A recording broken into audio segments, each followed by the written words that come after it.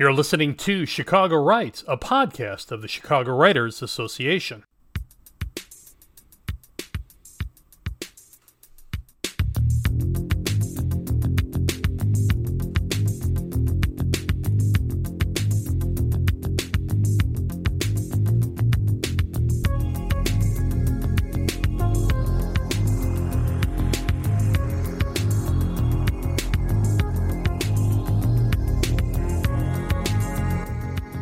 A few events from our upcoming CWA calendar.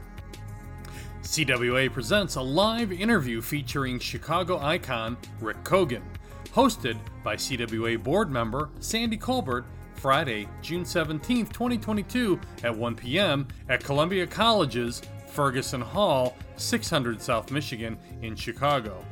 Chicago Journalism Hall of Fame inductee Rick Kogan talks about writing for the Chicago Tribune, his WGN radio program, After Hours with Rick Kogan. Kogan is also the author of 8 books about Chicago. This event is free and open to the public, but you must register to attend. Visit chicagowrites.org and follow the link to the events page to register. Masks are required to attend this event. Write City Magazine is currently open for submissions. For submission guidelines, visit chicagowrites.org. For past issues of Write City Magazine, visit our archives at chicagowrites.org/writecitymagazine/archives. The results are in for this year's highly competitive CWA First Chapter Contest. Members of CWA's Board of Directors selected the prize winners, which will be published in CWA's e-zine, Write City Magazine. Entries were based on merits that should be found in a first chapter, including good opening hook, strong characterizations, compelling voice, conflict, dialogue, and no grammar or mechanical errors. Congratulations to Cheryl L. Reed for capturing first place for her opening chapter from Map of My Escape.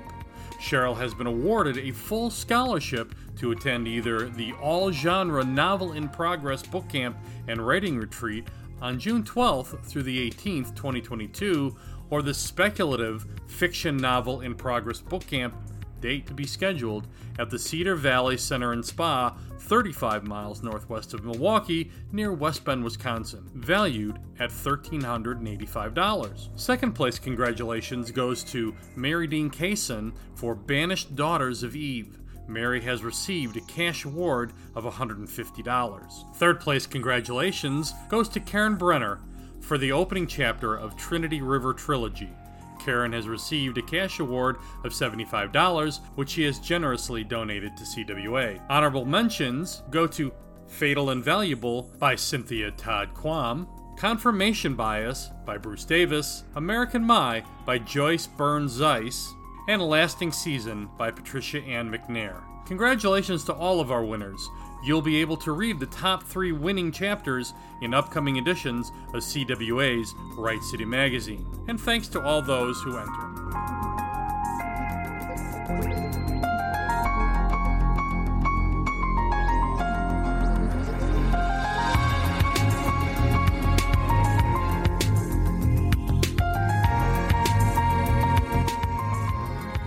Chimpanzees have their own language. This one's for the gold, and scientists just learn how they put their words together. The discovery of a chimp group's 390-word language has profound implications for the evolution of human speech. This by Matthew Rosa, published May 22nd, 2022.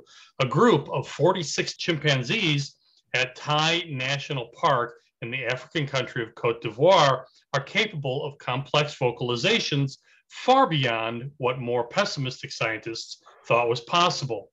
Their words were not like human phonetic words, but a combination of chimpanzee sounds, which generally sound a bit like grunts or chirps to human ears, which opens up all manners of scenarios for storytelling, like pet night, perhaps? While it isn't likely that Ann Beal and Judy Goshen, publishers of Chicago Story Press, will entertain audiences by having your pets dish the dirt on you anytime soon, maybe you have always wanted to tell a highlight, memory, lesson, or vignette from your life that is before your cat does. Their latest book is a collection of stories expanding upon concepts of love titled Storytellers, True Stories of Love. ChicagoStoryPress.com is the website. Welcome to Chicago Writes the Podcast. How are you? We're good. We're good. Thanks for including us in your podcast.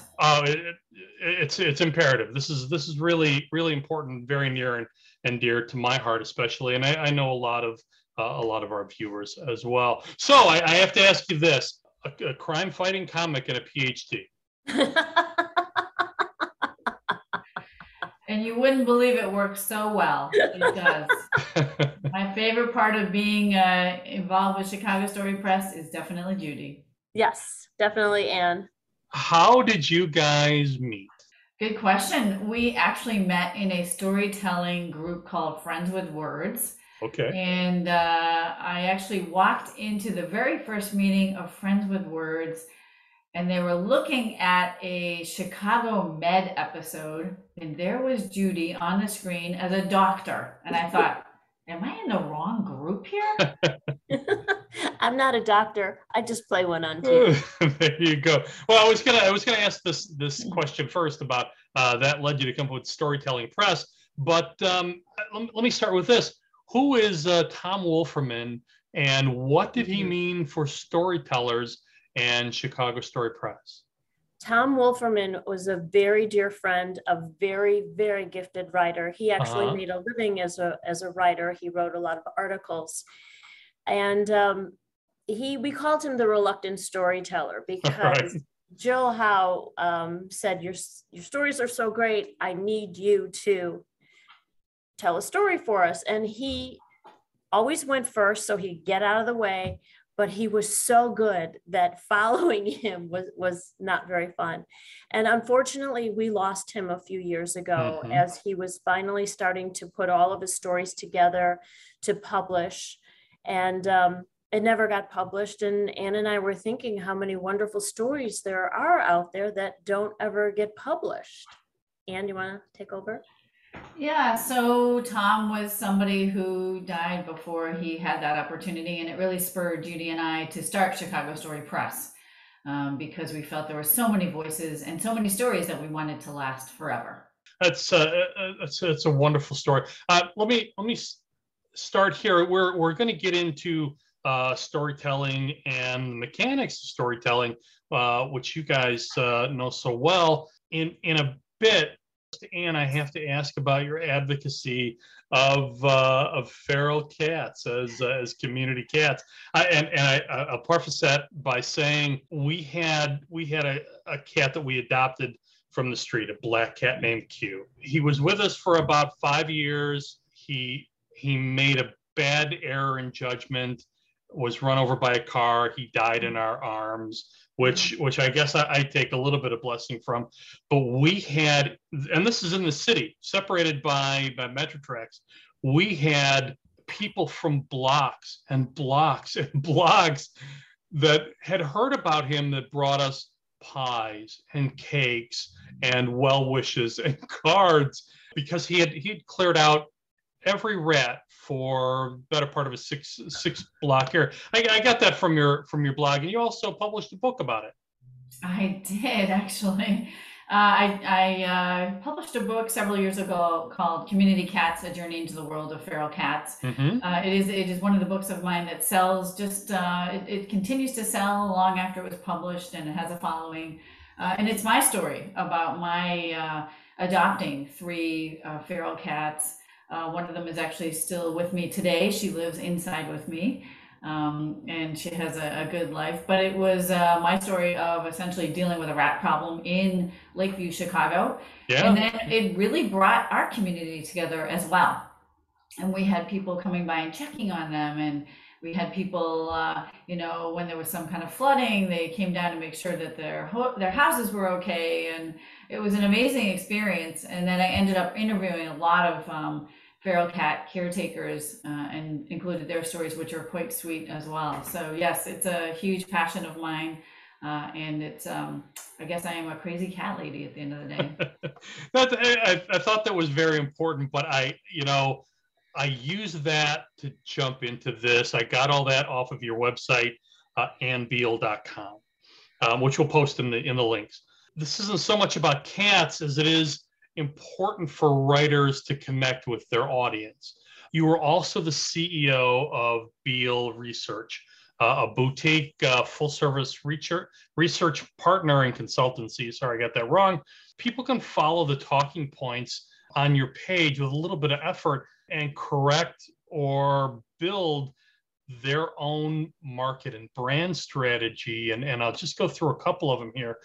Brand assessment and ongoing brand health, functional emotional drivers and barriers, which all of these I think are important to authors and often overlooked. We've talked about branding on the podcast before. Shopping insights, logo and positioning screening, market sizing, segment identification. All of these are really very important. You say that we know that consumers often feel rather than think their way through the marketplace, but as writers and artists, that tends to be reversed. It's the writer who often feels rather than thinks their way through the marketplace. Would you agree with that?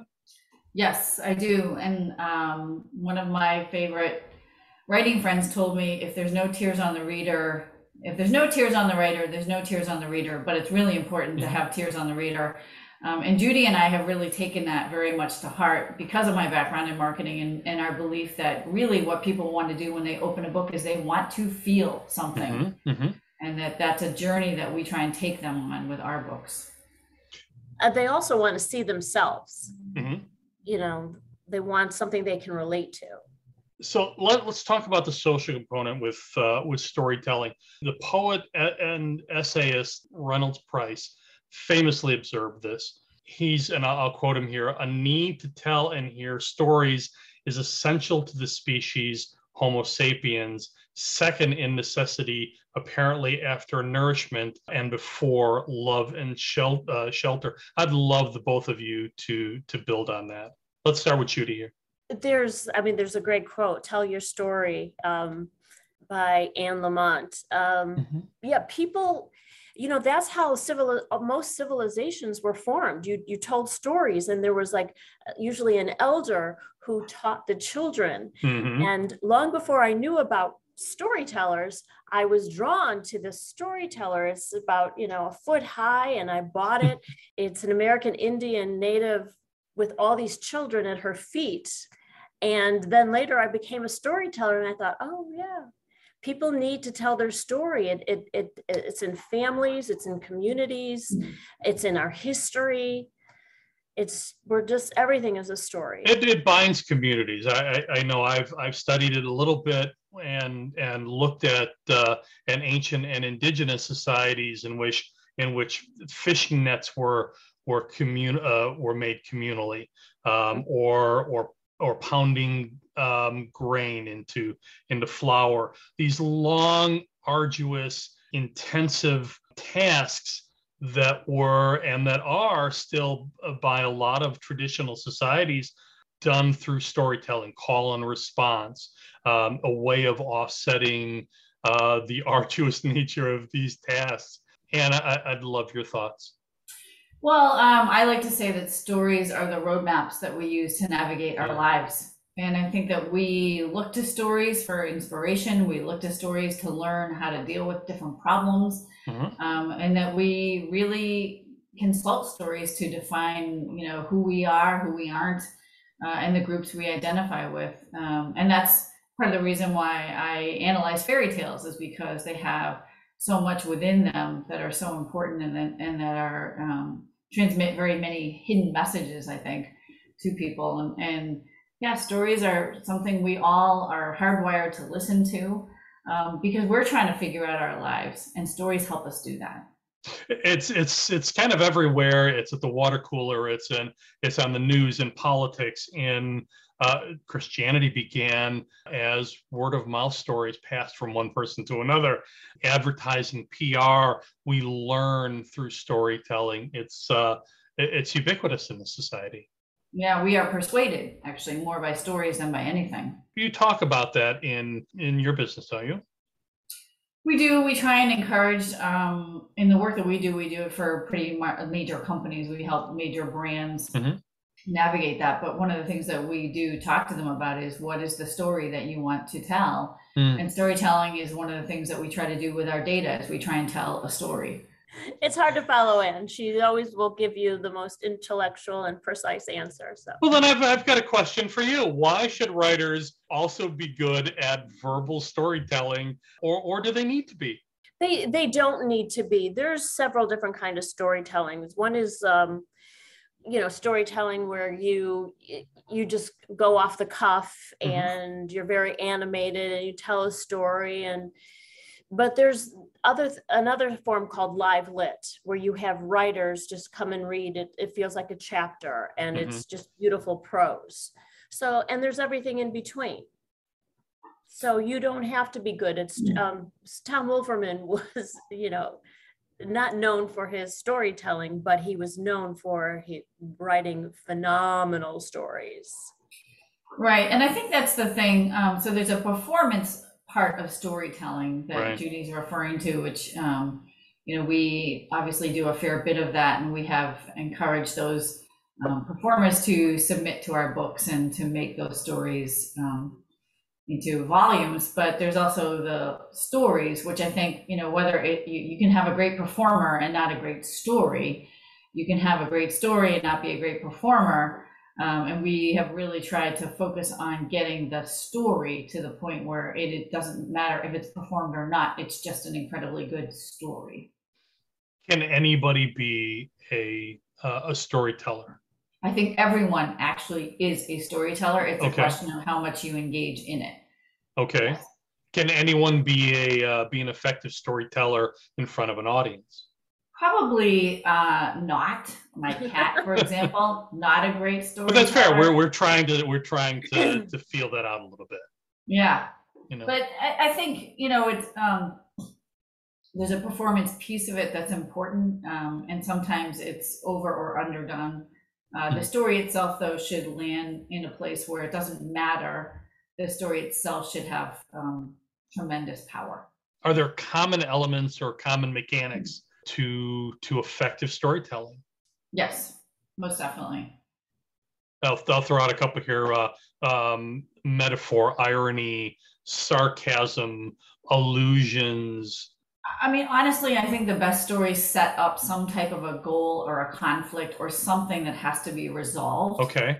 And so, whether it's Randy Richardson's story in this volume about his parents getting divorced and how does he navigate that, or someone who is trying to find their true love, whatever it is, there's a central problem or conflict or issue that has to have some level of resolution. I think great stories set those up right up front, and then they resolve them effectively in ways you may not expect. But that to me is the essence of a great story. What inspired the book? It seems so fundamental. It seems like a no-brainer that somebody should have already have done that. But you have a little bit different take on love. It's not just a story of romantic love. Describe the book a little bit. Well, Anne, our first book was miscellaneous stories. You can submit any story. And then Anne said, let's be specific and let's write about love and let's write about romantic love, which kind of coincided with her getting engaged. And for those of us who are not in a relationship, I said, I think it should be about all kinds of love. So it appeals to everybody. I have a very, very dear friend who's a Methodist minister, which is very strange for someone who's a complete agnostic. We have great conversations, even better arguments. And this also goes back to Anne's subject or work with feral cats. Is we teach our animals concepts of love by equating the word or the sound with something pleasurable, either a treat or as we're petting them, or so have a human concept of love, but they have a pleasure or a nurturing concept of love. And I think some of the stories that I heard from the book, I thought you guys were beginning a really broader definition, a necessary definition of a fuller concept of love. Yeah, absolutely. We were looking for stories in which love played a prominent role. It was a character almost, or stories in which people were changed by love. Their lives were altered. They were changed. And so we were really looking to understand the ways in which kind of love flows through our lives and in some way changes us and makes us better or stronger or alters us, but that it has a profound influence. It was really the idea that Judy and I were working with. It seems, Judy, it seems like you guys could have come up with a massive, a huge book on love, with just stories of love. How did you decide on those specific love stories? And then were you beginning to get a deeper definition of love? And is there more to come from Chicago Story Press on?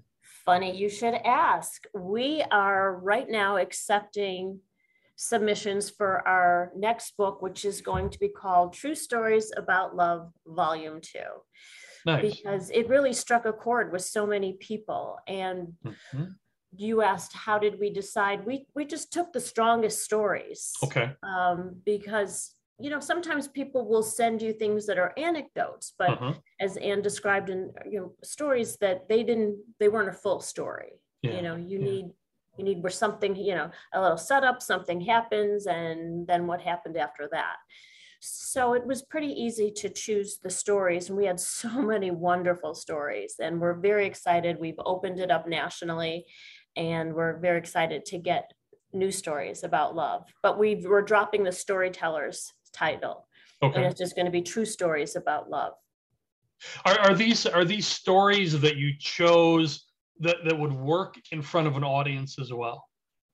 Are you choosing shorter stories that have that verbal quality, or does that even enter into your algorithm? That doesn't even factor in. Okay. We never think about how this would be on stage.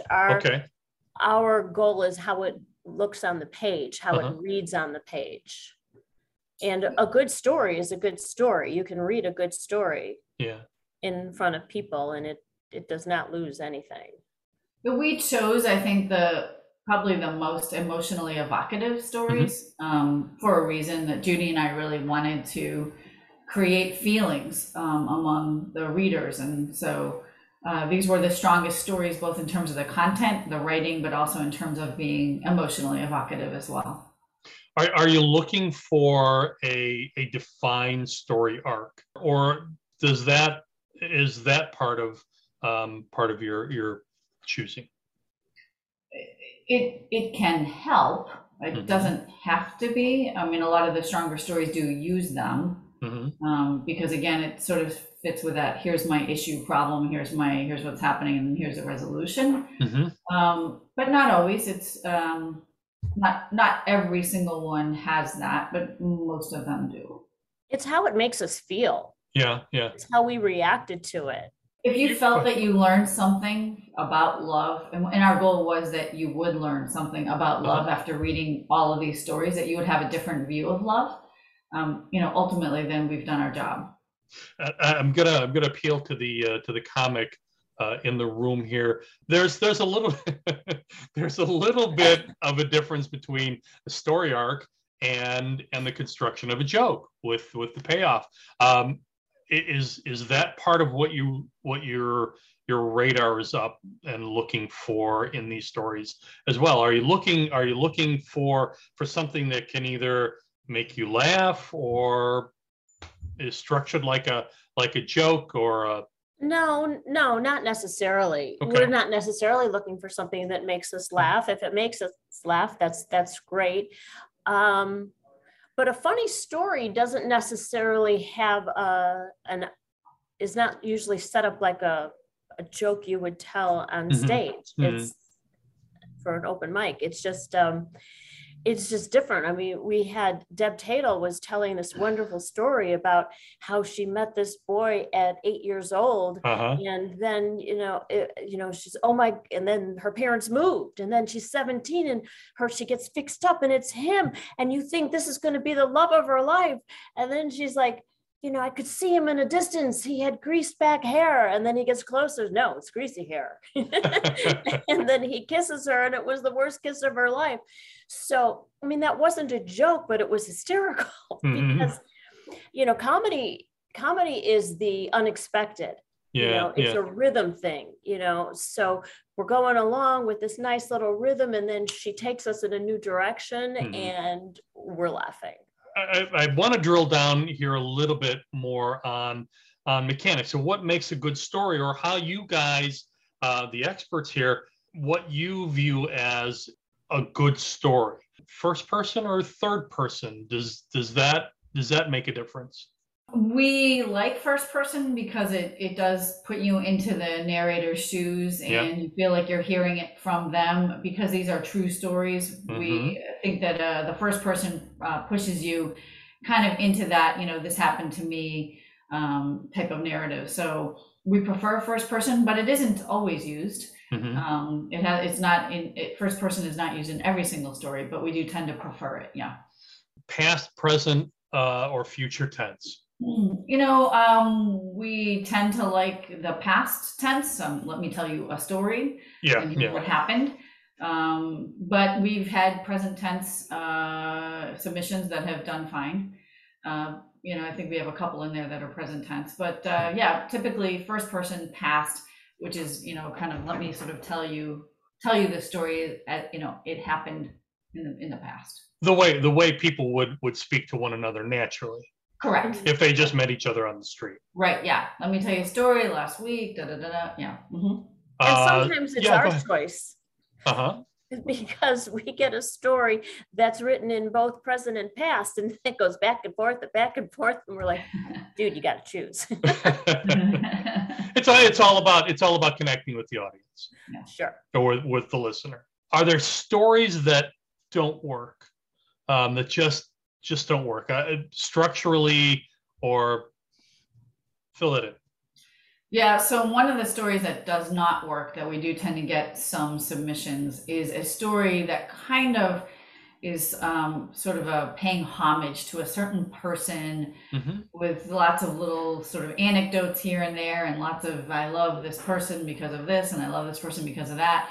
It's more of a kind of a sort of a verbal dump of all of your feelings about this person and some memories, but it doesn't really form a very good story, and it's very hard to relate to it because you just don't get into it long enough to kind of get a sense for, what's happening there. It's more of this person's writing for themselves and not for the reader.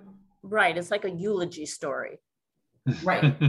Yeah. That's one of the things we do get. Submissions like that. I'm going to go into in a few minutes here about how you prepare or don't prepare a storyteller for a performance or a storytelling event. But do you need a moral or a lesson in a story? No, I don't think so. Yeah, I think a lot of times they're sometimes implied. Many fairy tales have them implied, I would say. Many of our stories do have some point of view on things. Yeah. Is it a moral? Is it a lesson? Maybe. I mean, in one case, we have a story of a woman who went to great ends to help her child. And she basically oversaw her child obtain a transplant of an organ. And it's a very moving story, very beautiful story. I think that, at the end of it, you realize this is a person who went to great lengths, and you realize how strong she is. Is there a moral imperative there? Not really, but does it tell you an awful lot about being a mom and going through very traumatic things with family members? Is there a danger of getting too preachy and losing your audience with a moral or a lesson? I would say if it feels preachy, then it stopped being a story. Yeah. Who spins a better yarn, men or women? And if we put it to a vote, I would democratically, I would lose in this call. Do men or women tell better stories? And I'll I'll preface your answer by saying that women traditionally were the tribal storytellers for thousands and thousands of years. Who's better, men or women? I can't answer that. I know great men and women who tell stories. I think men and women tell different stories, is what I would say. How so? I think, well, you mentioned historically that women are the tribal storytellers. In fact, women were the purveyors of fairy tales. Mm-hmm. And fairy tales were, by the way, told to adult audiences. They were not intended for children. They were intended for other women, for an adult audience. And women, I mean, the grandmother goose, that is an archetype of the woman who's sitting around telling people in the family stories. I think women and men tell different types of stories, although honestly, if you've been in the storytelling community long enough, you'll see that there's a lot of, but I do think in general, men tend to tell more amusing, funny anecdotes. Women tend to tell, I think, sometimes more of the personal and the relationship type stories. And I think some people believe that men are funnier than women. We know that's not true, right, Judy? Men like to brag. Yeah. I'll make a confession here. Men like to brag. Yeah. So, but I would say, honestly, I've heard some really intimate, tearful stories coming out of men in the storytelling community. And if I hadn't known that was a man, I would have sworn that would be, more of a female type story. But I think, basically Judy's right. No gender has figured this one out exactly. What does storytelling mean for the author? And by storytelling, I mean verbal storytelling. Is there a cost benefit there to learning how to tell your story to an audience or before people? Well, most of our authors are storytellers because our original goal was to bring storytellers to the printed page and, to take this thing they did on stage and make it last forever. So, what was your question? Just how important it is, or is it important that an author learn how to tell their story? Yes, and now we're opening it up, and it's not important to be a storyteller. It's just important for us to have great stories in these books. Okay. And since most of the authors are storytellers, when we do a launch, we can turn it into a show and have several people tell their story, and it makes it nice. It just gives it a nice little something to do, something to see, a reason to come out to our launches. So a functional illustration of everyone has a story. Yeah, so, I mean, the world is a little bifurcated, unfortunately. We have a lot of writers who really don't do performance storytelling. We have a lot of performance storytellers who don't typically get their work onto the page and have never published anything before. Mm-hmm. And so what we're trying to do is bridge that gap, honestly. We're trying to encourage storytellers to get their work down on paper. And we're also encouraging, traditional writers like myself to get out and do storytelling. It is a totally different set of skills. And I came to it a little bit thinking, well, I know how to write, so I know how to tell a story on stage. Well, no, not really. So luckily Judy's taught me a lot along the way. But I'd say, how important is it to be able to do performance storytelling? I agree with Judy, not that important. But I think it's kind of an important thing to think about is, if you were reading this to somebody, what would their reaction be? I was at one of your events, and the storytellers were just exceptional. They all told their stories with complete passion. They were entertaining. They were fun to watch and listen to. Do you prepare or work with storytellers? No. We don't prepare them. We encourage them and give them some guidance, but they are on their own. And that's part of the storytelling culture that we come from, which is the belief that everyone has a story to tell and we value everyone equally. That could go disastrously wrong for someone who gets up there and freezes. We usually know them. We know them. We knew them all. We've seen most of them tell stories. Okay. Yeah, like I said, in our first couple of books, it was the majority were storytellers. Yeah. So we knew, just give them a spotlight and, they're good to go. But as we branch out to include more traditional writers, it'll be something to think about is how do we, coach them through that process so it's not so scary. But it's a good question. Yeah. It's terrifying and exhilarating, isn't it? No, absolutely. There's no question. Is storytelling easier or simpler or more difficult than stand-up comedy? I think it's easier. Yeah. Because in stand-up comedy, there's a pressure to joke, get to the joke. But in storytelling, nobody's expecting you to be funny. So you really have this nice long setup and, get that long laugh and, okay, that's all I needed. Even though there's a little insulation between the jokes and the audience, and with a story, you're laying out perhaps your deepest thoughts. You're telling a story. And I've had people say to me, sometimes to, dial it back a little bit. We want to hear your story. We don't need this, you perform. What advice would you give to somebody who's on the fence about telling their story? Anne?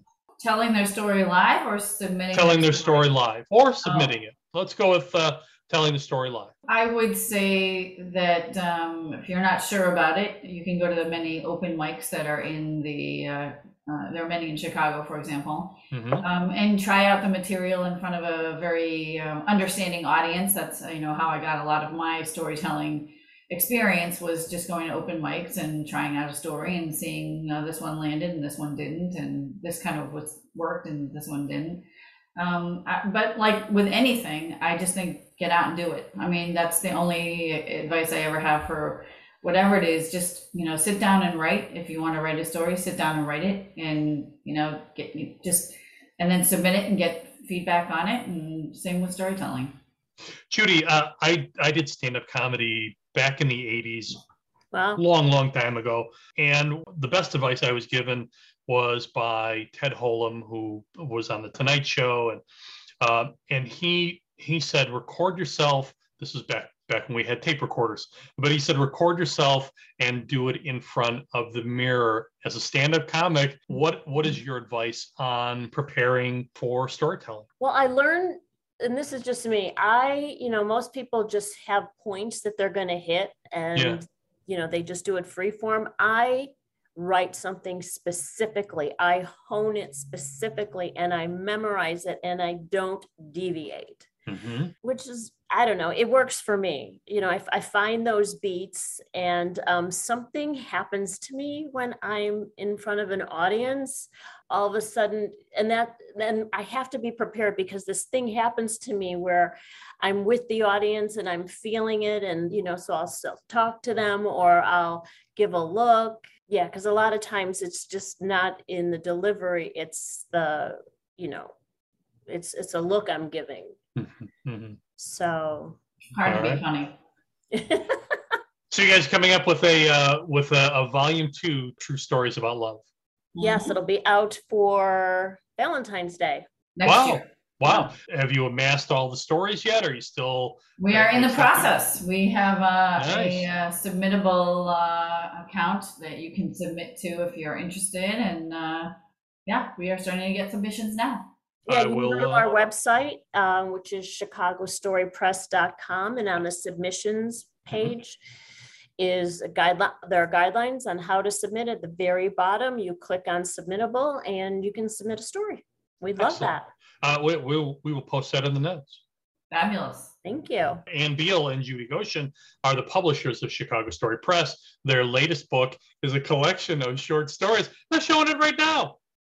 Their latest book is a collection of stories expanding upon the concepts of love, titled Storytellers, True Stories About Love, a wonderful, wonderful compendium. ChicagoStoryPress.com is the website. Also, AnnBeal.com, and we'll post all those and the submission link in the notes below. You guys were fabulous. So were you. Yes. I'm just keeping up with the smart people in the room here. But absolutely brilliant. Thank you so much. Thank you so much. Thank you so much.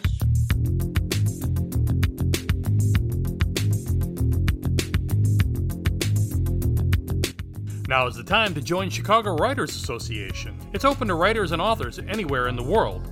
Unlock a wealth of writer and author resources, programs, and benefits for just $25 per year by visiting chicagowrites.org or click on the link in the notes below. Chicago Writers Association membership, by the way, makes a great gift.